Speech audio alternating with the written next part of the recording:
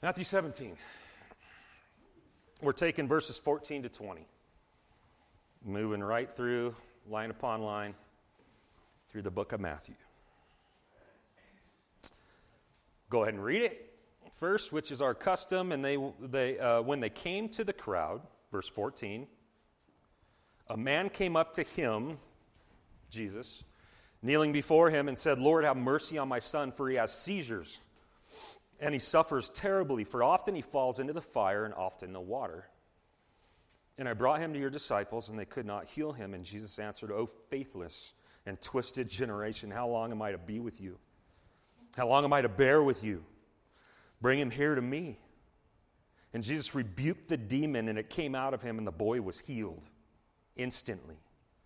And then the disciples came to Jesus privately and said, Why could we not cast it out? And he said to them, because of your little faith.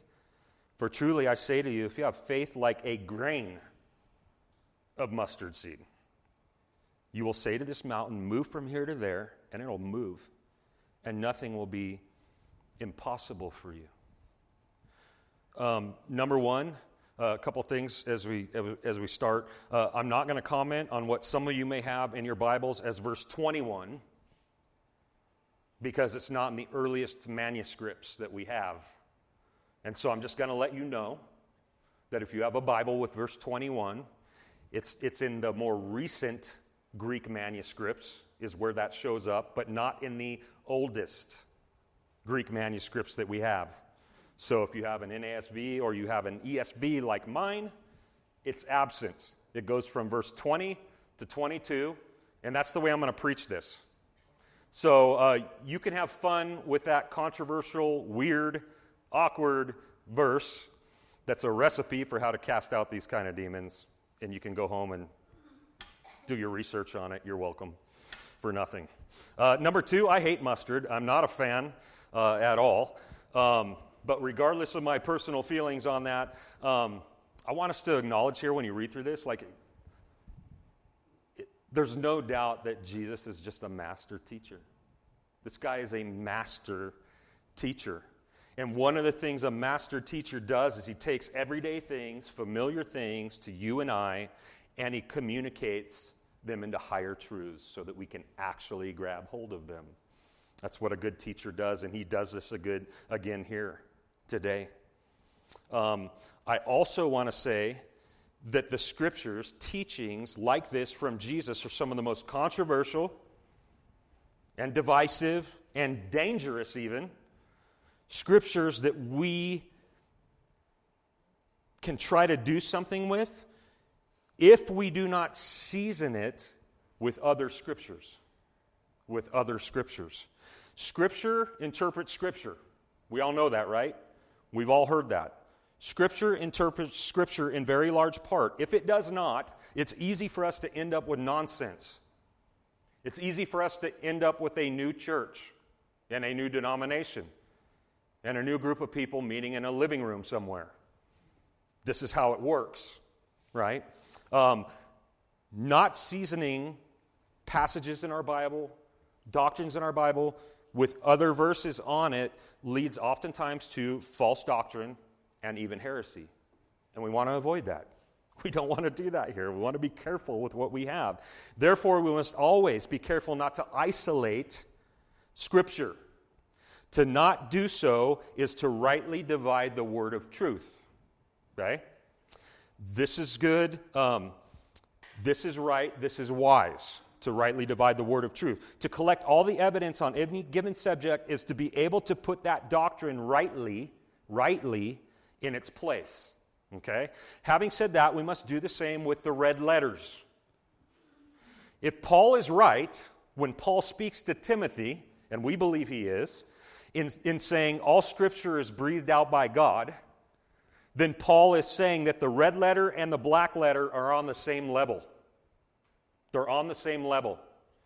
So what Jesus actually spoke as he lived on earth coming out of his mouth, and what he speaks through people like Paul or someone like Peter or someone like James, they're on the same level because we have one author right here with many different instruments that he chose to write through, right? So it's all on the same level. It's on the same level because it all comes from the same source, the mouth of God. Having said all that, we're going to jump around a little bit today. That's why I qualified it that way. We're going to move around to try to discover this truth, or what we can properly, and what's actually being said here. We want the intention of what Jesus is teaching. So first we have verses 14 and 15. They came to the crowd, Jesus and his disciples, and a man comes up to Jesus and kneels before Jesus and says, "Lord, have mercy on my son, for he has seizures, and he suffers terribly, for often he falls into the fire and often into the water." So we have a man here who's overwhelmed with concern, because he's a man whose greatest possession, his child, is in turmoil. Like something's not right with his kid. This is a man whose greatest need is to see his son healed, to see his son fixed. And so right off the bat, a lot of us can relate to this morning, can't we? Right? Like some of us can feel this. How many of us have that child today? All right, just me. And Craig, I need that. Barb. Like, we all have people in our life, but like that child. And I don't know how many times me and my wife have done this. Like, I see us here for the last 5 years. We've been praying for this kid that's been in dark places with dark people doing dark things, that's just moving him further and further and further away from the Lord. And with tears and with agony, like a nightmare that we cannot wake up from, we have been going to God because we know that He's the only one that can fix something like this. And nothing's happening. And I've shared this with you before. And we'll come back to that. But I know that we can all relate. The reason that this consumes our life so much, and our prayer time so much, and our tears and our thoughts and our hearts so much, is because our son is one of the most important things that we have. We love him so much, more than anything. And with that love, all we've ever wanted for our kids is that they would know the living God. I don't care if they work at a gas station the rest of their life and never give us grandkids. I don't care what their life looks like. I just want them to know Christ. That's it. To know Jesus. And so I get this. Like I feel this when I read through this text. I must, and you must, first and foremost, continue to do what this guy did. It's easy to get mad and frustrated at God. I have been doing that. It's not healthy. It's not good. We must continue to do, whether we're getting immediate results or not, what this guy did, which is go to Jesus, don't stop. I don't know where else to go. Even though I haven't got an answer or a resolution from this, I know, like Peter, like you alone have the words of life still.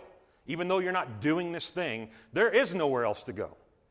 There is nothing else capable of fixing this. And this guy does this. He goes to Jesus. Not only that, but he goes to Jesus in a certain way. I want you to notice the sequence, the characteristics of this guy's approach to Christ, right? So first he comes, first he seeks, right? We see that there. Then he kneels. So we have, and I'm not saying that we have to kneel in order for God to hear us, but the greater thing is that there's a humility when we come before God. So we don't come demanding things like I am so awesome at. We come with humility, right? Like this guy comes and he kneels as if he knew that Jesus is royalty, right? Like a king even to him.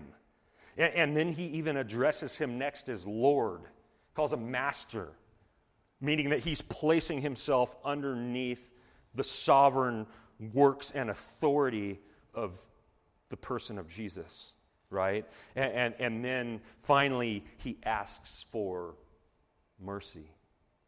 He asks for mercy as if Jesus is the only one who's able to do this thing, to fix this circumstance, right? As if Jesus actually has the power to do so.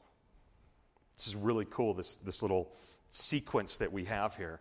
So we can actually see in the sequence what's really going on in the story already, can't we? It's almost like we can go from the back of the story right back up to the front and kind of get the meat of what we should walk away from in this guy's approach, in his posture, in his confession, in his supplication, right? Asking Jesus for something that he needs. We can see that he had a settled faith already in Jesus by approaching the way he did. This guy was settled in who he thought Jesus was and what he thought Jesus was capable of, right? Which is basically the subject and the point of this whole text. It is Jesus who is the object and the strength of our faith, which is why our faith is able to be big at times and effectual at times. It's not us apart from Jesus. It's not because we have faith in faith, right? I hate going into, I was a chimney guy for years, right? So my job took me into people's houses. And I don't, like one of the most popular things that I would see over and over again in people's houses were those big signs that said, faith, hope, love, across the living room wall, or the dining room wall. And it's like, in what? You know what I mean? Like there's nothing to qualify what those things are in. They're just words that we really like. They're words that make us feel good. But we don't have faith in faith, and we don't have hope in hope, and we don't have love in love. Like we have faith in Christ. We have hope in Christ. He's the object of our faith, of our hope, the source of our love when we possess any, right? It's Him. It is Jesus who's the object and the strength of our faith. We see this truth over and over and over again in our gospel narratives, don't we? Do you remember the woman who touched Jesus' garment? Was it back in maybe Matthew 9, right? And she had this medical issue that she discharged blood continuously. And I don't even want to know what that is. I don't even think we should talk about it. But we do know that it was a serious condition that no one was able to help her with. Like no one was able to help her with. And so she knew that Jesus, for some reason, in some way, that she just needed a touch from Christ, and she would be healed. And so she finds him in a crowd. She comes up behind him. She gets a touch of it, touches his garment, right? And Jesus is like, "Who touched me?" As if he didn't know, and he turns around and he looks right at her. But she's thinking to herself, like, if I could only even touch him, I'm going to be fine, right? And Jesus looks at her after it happens and says, your faith has made you well.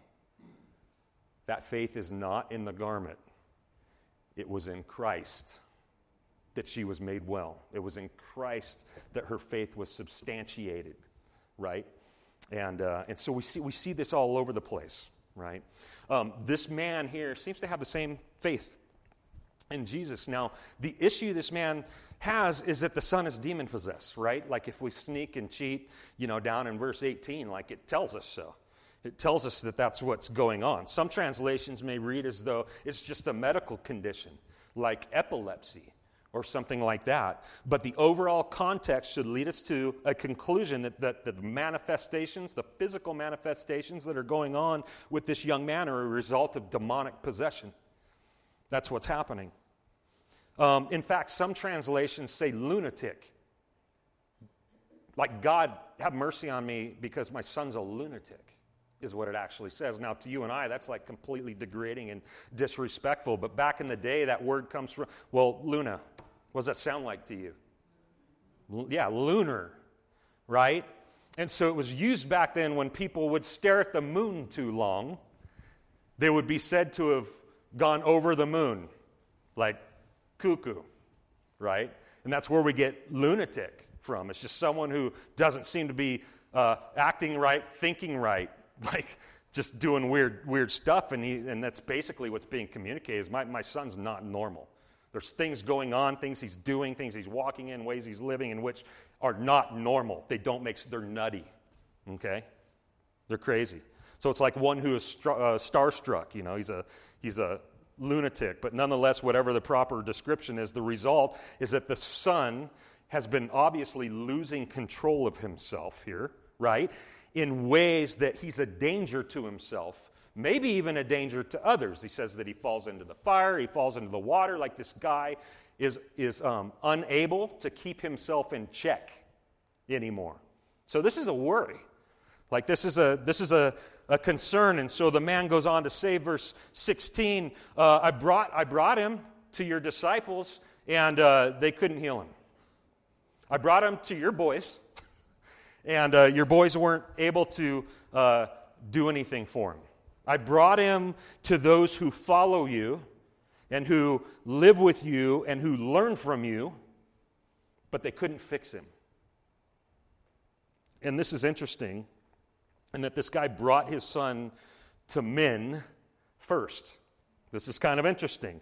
And these men, of course, were unable and capable of fixing this guy's need. How we could preach a full sermon just on this right here, right? This is what we do, isn't it, in our lives? This is what we do, is we have a need and we go to all kinds of places and people and things to fix that need other than the one who can fix it, right? We exhaust every other possibility before we go to the one who is able to fix it, right? We look everywhere and to everything and pursue everyone while searching for that one thing that all those things are incapable of providing. And I don't think that's necessarily what this guy was doing, as we already mentioned, by going to the disciples first, but it is amazing how often we do. It is amazing how often we do this. Not only outside the church, but even in the church, how often we rely on men rather than Jesus, right? You guys remember like the letter to Laodicea, Revelation chapter 3. The 7 letters go out to the 7 churches, and what was Jesus'? That's the famous, behold, I stand at the door and knock. He's not talking to a non-believer. He's talking to the church, because what they've done is they've gotten saved apparently by Jesus, and they've locked themselves up in their church so that they can do their little thing, and they have no need of Jesus anymore, right? It's all about them.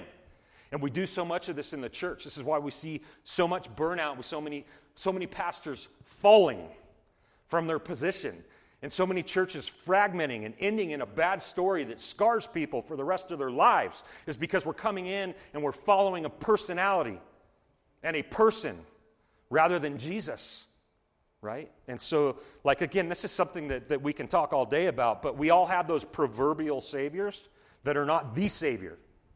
And we need to make sure that we are keeping our eyes firmly fixed on the Savior. So this man tells Jesus that he went to his followers first, but they couldn't handle the task. And Jesus' response is a bit surprising. Verse 17, Jesus answered, "O faithless and twisted generation, how long am I to be with you? How long am I to bear with you? Bring him here to me. Bring him here to me." Right? This is a bit shocking to me. I don't know about to you. I don't know how it reads in your brain when you read it, but this is a bit shocking to read because honestly it comes off a bit rude to me. And Jesus seems genuinely bothered, right? He seems genuinely like annoyed here, frustrated, as if maybe even the needy, those in need, are starting to wear on him, right? And we don't see this from Jesus that often. I feel like he does this with me all the time. This is exactly how I see it in my brain. When I'm coming to him over and over again with the same thing, or Lord, get me out of this one, I promise, da-da-da-da-da. And he's just really? How long, man, do I have to bear with you? You know? So I see it for me that this is how he responds. But when we see Jesus in the scriptures, this really isn't what we see from him, right? We really see just an endless supply of patience from Jesus typically, and kindness and meekness, and he's mild, right? He's humble, he's forgiving, he's gentle, he's full of grace. He's full of grace. But here he just kind of lets them have it. He kind of lets us have it. You know what I mean? And then he tells them why. That's the good part, is we don't have to sit around and go what was it they did? He tells them why. Because they're a faithless and a twisted people. A faithless and a twisted people. And the question kind of becomes who? Who exactly is he talking to here? Because he says generation. We get that. But that can be something broad, or it can be meant narrow, depending on who he's directing this statement towards. He could be looking at the disciples and going, "You're like, how long do I need to deal with you guys, this generation?" You know what I mean? Or it could be to everybody. Like, I don't know. So, like to me, it seems almost unlikely that Jesus would be directing his disdain at the father of this boy. Like, that seems kind of unlikely given what we already know about him, because we've already seen that this dude came with faith to Jesus. He came with faith in Jesus. So it seems, right? On the other hand, he did go to the disciples first. I don't know, right? It's easier for me to think that Jesus is directing his disciples because they're the ones who have front row seats to all of his miracles and all of his healings and his divinity every single day, and yet they seem to be empty of faith still. So that just makes the most sense to me. How long am I to bear with you? How long before you get it? He says, basically. And again, oh, how this is true for me. I feel like this would be the audible response on most days from Jesus, right? But thankfully, praise God, Jesus caps this rebuke with reception ultimately. With reception. Bring him here to me. Bring him here to me. Like, nevertheless, let's do this. Like, I am willing and I am able. Let's do this. I need to remember that part. I need to remember that part. And so do you. So verse 18, Jesus rebukes the demon. And the demon came out of the boy, and the boy was healed instantly. So first Jesus rebukes the people, then he rebukes the demon, right? Jesus commands the demon to come out, and guess what? It had no choice but to come out. No choice but to come out. In fact, it could do nothing other than obey the words of Jesus, right? Because Jesus is the authority, capital A, having jurisdiction. He is the authority. Jesus is the reigning Lord over all that exists. Sin, death, and Satan. All of it. All of our biggest nightmares, all of our biggest giants, all the scariest things that are above our pay grade are not above his. When you and I have something in our lives that's overwhelming us, we need to go to someone who can overwhelm it. And that is the God of the universe. That is Christ, and he's displaying that here once again, that he has sovereign power and authority over all things, right? In fact, remember back to Matthew chapter 12? Jesus is doing a lot of kingdom teaching about the kingdom of God, and there's a parable he goes into where he says that if you're gonna plunder a strong man's house, you got to bind him first. This is what we're talking about here. This is another example of the stronger man coming to the strong man's house, earth, the world, tying him up so that he can plunder his house. That's what we see every time Jesus has authority and casts out demons and tells them where to go. He's just binding the strong man. He's cleaning house. And he's doing it, again, right here. And so this is how Jesus displays his earthly power and authority over all that is. You ready? This is going to sound really weird. How he does that when he came as a man was by faith. Well, wait a minute. Like, wasn't he God? Like, he doesn't need faith. Like, he knows. Well, he was fully God, but when he came, he was also fully man. This is the hypostatic union, right? This is that $1 million word that you guys have heard a few times. Fully God, fully man, simultaneously at the same time. What do you hear him saying over and over and over again about how he lived and why he was doing what he was doing? That he must do the will of the Father. It was full dependence on God. But you can see the humanity in the way that he lived and even much of what he said. Look at him in the garden. Right? The night he was betrayed, like, Lord, if there's any other way, like, let's go to plan B. You know what I mean? Like, let's do something else. Like he knows that what's about to come is the worst. And so he's having to trust. He's having to lean on the Father, right? When are all these things going to happen, Lord, as far as your return and the kingdom being set up? I don't know the day or the hour. Well, wait, you're God. Right? Like there were things that the kenosis, there were things he emptied himself of when he became 100% man. And so Jesus, I believe, what we're seeing here, we can discuss this later if you want to, did what he did, casting this demon out, healing this child by faith.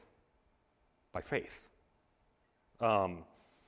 In that he lives dependent and committed in complete devotion in and to the Father, regardless of what he sees, regardless of what he feels.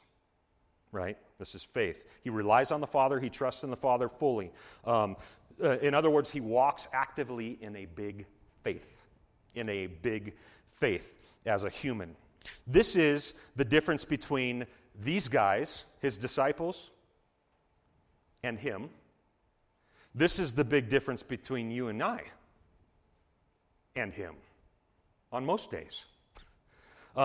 And it's made clear in 19 and 20. Let's read both of those. The disciples came to Jesus privately after that, and they're like, why couldn't we cast them out? Like, why couldn't we do what you just did? Right? And he says to them, because your faith is too small. Like, you have little faith. You have little faith.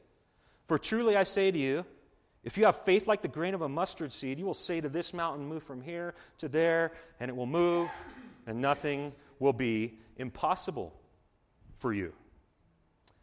These are beautiful words that Jesus just said, 19 or 20, right? And they're also words that can get a lot of people in a lot of trouble if they're not careful with them, right?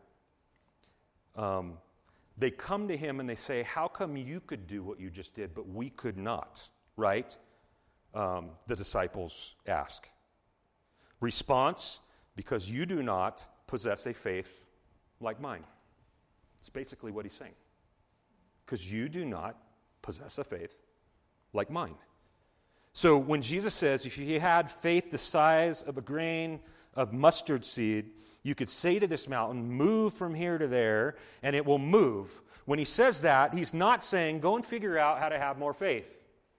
Go figure out how to have bigger faith and better faith. Like, good luck with that. Right? He's not saying that. He's saying, you don't have this kind of faith, but I have this kind of faith. I have this kind of faith. Because it's directly connected to what it is he just did, that faith, that statement about faith. This is why through him, are you ready? All things are possible. Key word, him. Him. People remove that word all the time, and then they go out and do stupid things for Jesus, and they're just horrible testimonies. Him. He's the difference. Because this is true, this boy is healed. Because this is true, the father of this boy is relieved. See, this is where the word faith movement gets it all wrong. I'm sorry, I'm not here to try to offend people, but I am here to try to shepherd you and to caution you when there's some stuff out there that's more popular than it should be in the Christian world. And it's just dangerous stuff. One of them's the word faith movement. That's not new. It's been around a while, but it seems to be growing and growing and growing stronger all the time. This is where they get the word faith movement wrong. I'm in Jesus. I'm a friend of Jesus. I spend time with Jesus. I know Jesus. I go to church. Therefore, I am like Jesus in what I'm able to do. Some of them may not admit that, but this is exactly how they live and how they teach, how they act, how they manifest the things that they attempt to manifest. Because after all, I could do all things through a verse that's taken out of context, right? All right. Got one laugh. Good. Before we know it, if we're doing this, we're not looking to, relying on, depending on Jesus any longer, but we're relying on ourselves. We're relying on our ability and our faith in ourselves to produce miraculous things. And once it becomes about ourselves, the word faith movement's demands and incantations become about what they want and what they want to see and what they want to do and what they want to produce rather than him and what he wants to do and what he wants to see and what he wants to produce. It's a slippery slope. We end up like Simon the magician. You guys remember this guy, right? What is it, Acts chapter 8? Right? This dude was a magician, like he was a, prehistoric Chris Angel or something. Like he was doing things like so believable and so nuts, like his bag of tricks was so rad and cutting edge that like everybody at the time looked at this guy and said like, this dude does works from God. And he's just a magician. They're like, this guy does God stuff, right? And it says that all the people at that time were amazed.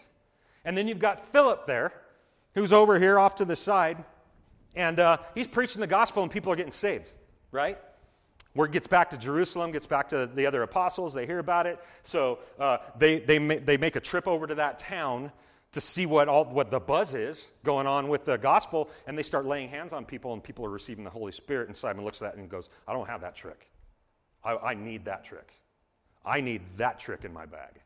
And here's one of the weirdest things is that dude got saved. The text actually says that he was one of the ones that believed the gospel that Philip was preaching, but when he saw the apostles come into town and lay their hands on people and the Holy Spirit was coming upon people at that point, he's like, okay, I need that. And so he goes to him and he's like, how do I get that? Like, can you show me how to do that trick, right? And Peter and them knowing that he was all about exploitation, like this was going to be all about him, he gets heavily and sternly rebuked. This is what so many people are doing in the church today. They're just like Simon. They're looking at things that God can do in the name of a big faith and going, like, I want to do that. And a lot of them are getting fat over it, like lining their pockets heavily over this stuff. This is what we've seen in our word faith communities largely. Leonard Ravenhill bluntly and bravely said, this is a day of thin theology and fat preachers. And it's true. Our Bible teaching that goes on in most churches and most pulpits across this land is razor thin and shallow as far as what we talk about and what we emphasize, right? But man, it's good business. It's really good business. Got a lot of people doing well on it, right? We are busting at the seams with magicians and with entertainers and with deceivers, right? All under the banner of big faith.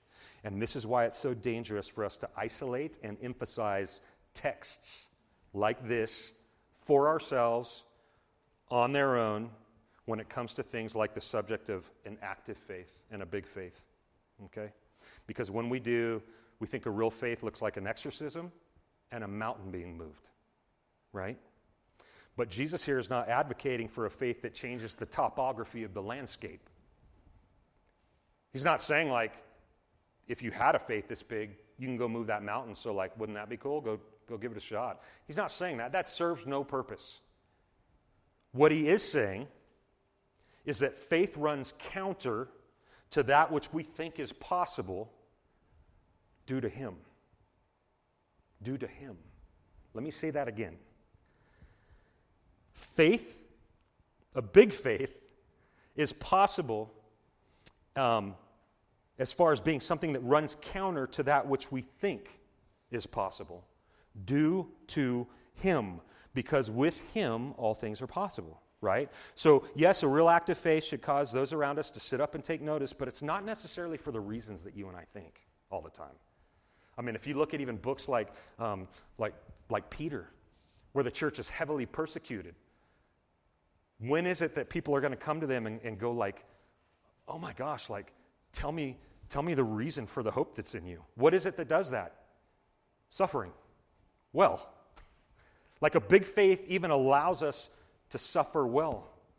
It allows the Christian to respond in a way that a normal person would not respond when they're faced with opposition and persecution and pressure. That's when people sit up and notice a big faith, is when we're able to walk in the trial like Jesus did. And it makes no sense to a watching world. This is miraculous. And this is what a big faith does. You will even see this if you flip over to Hebrews. Well, we're not going to go there, but Hebrews 11, it's called the Hall of Faith, the entire chapter, right? By faith, Noah did this. By faith, Abraham did this. By faith, Moses. And then you get to the bottom, and it's like, by faith, these people went to the chopping block and were sawn in half, right? And like walked around desolate, like the beasts of the field, like wearing animal skin, because everything was taken away from them for following Christ. Like this is when people, what does it, like what causes people to do that? A big faith that Jesus is real, that eternity is real, that the kingdom is real, that the promises are real, that the forgiveness of sin is real, that hell is real, that glory is real. Like all of that, belief in all of that is what causes people to not recant. Not only suffer, but suffer well. It's weird how most of the word faith movement that embraces a text like this and looks at exorcisms and only things that heal, only things that do good, only things that repair, they're also the ones that are most prosperity-minded in their theology. It's no coincidence. They are people who reject a theology of suffering. But Jesus didn't. Do you know how these guys died that Jesus is talking to in Matthew 17? His disciples? Do you know how they died? Do you know what their lives looked like before they died?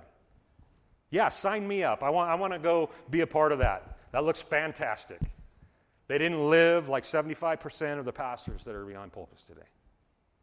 They lived very different, and their lives looked very different. Why? Because they believed with a big faith that Jesus is real, and that the cross is real, and that the empty tomb is real, and that the ascension of Christ to the right hand of God is real. In other words, Jesus, right now, regardless of what you feel or what you think or what you see or don't see, is over everything. He's got this. He's got you. A big faith is impossible without him. He showed us what faith the size of a mustard seed looks like. He's not necessarily saying, go out and figure out how to get it that big. He's saying, that's what I have. Stick close to me. We good? Lord, thank you for this day, even though it was in many ways a challenge. We thank you for your faithfulness, God. We thank you for your patience. I feel this text. I see all of my deficits and all the ways that I'm so weak when I read a text like this, and I do want more faith. I do want more of you. I know that's the key. And so I pray that we would have that constant hunger as a people, more of you. Give us more of you. May we rely on you more, depend on you more, trust you more every day, every moment of every day. I pray that you would be glorified ultimately in our lives, that which comes out of our lives, that people would scratch their head and go, what's going on? What is this? And we know that it will be because of you, and we will tell them. And so thank you again for just recording these things, for preserving these things so that we, 2,000 years later, can sit here and be fed, just like they were back then when you said them. And it's in your name that we pray, and we thank you. Amen. Oh yeah, we do have another song.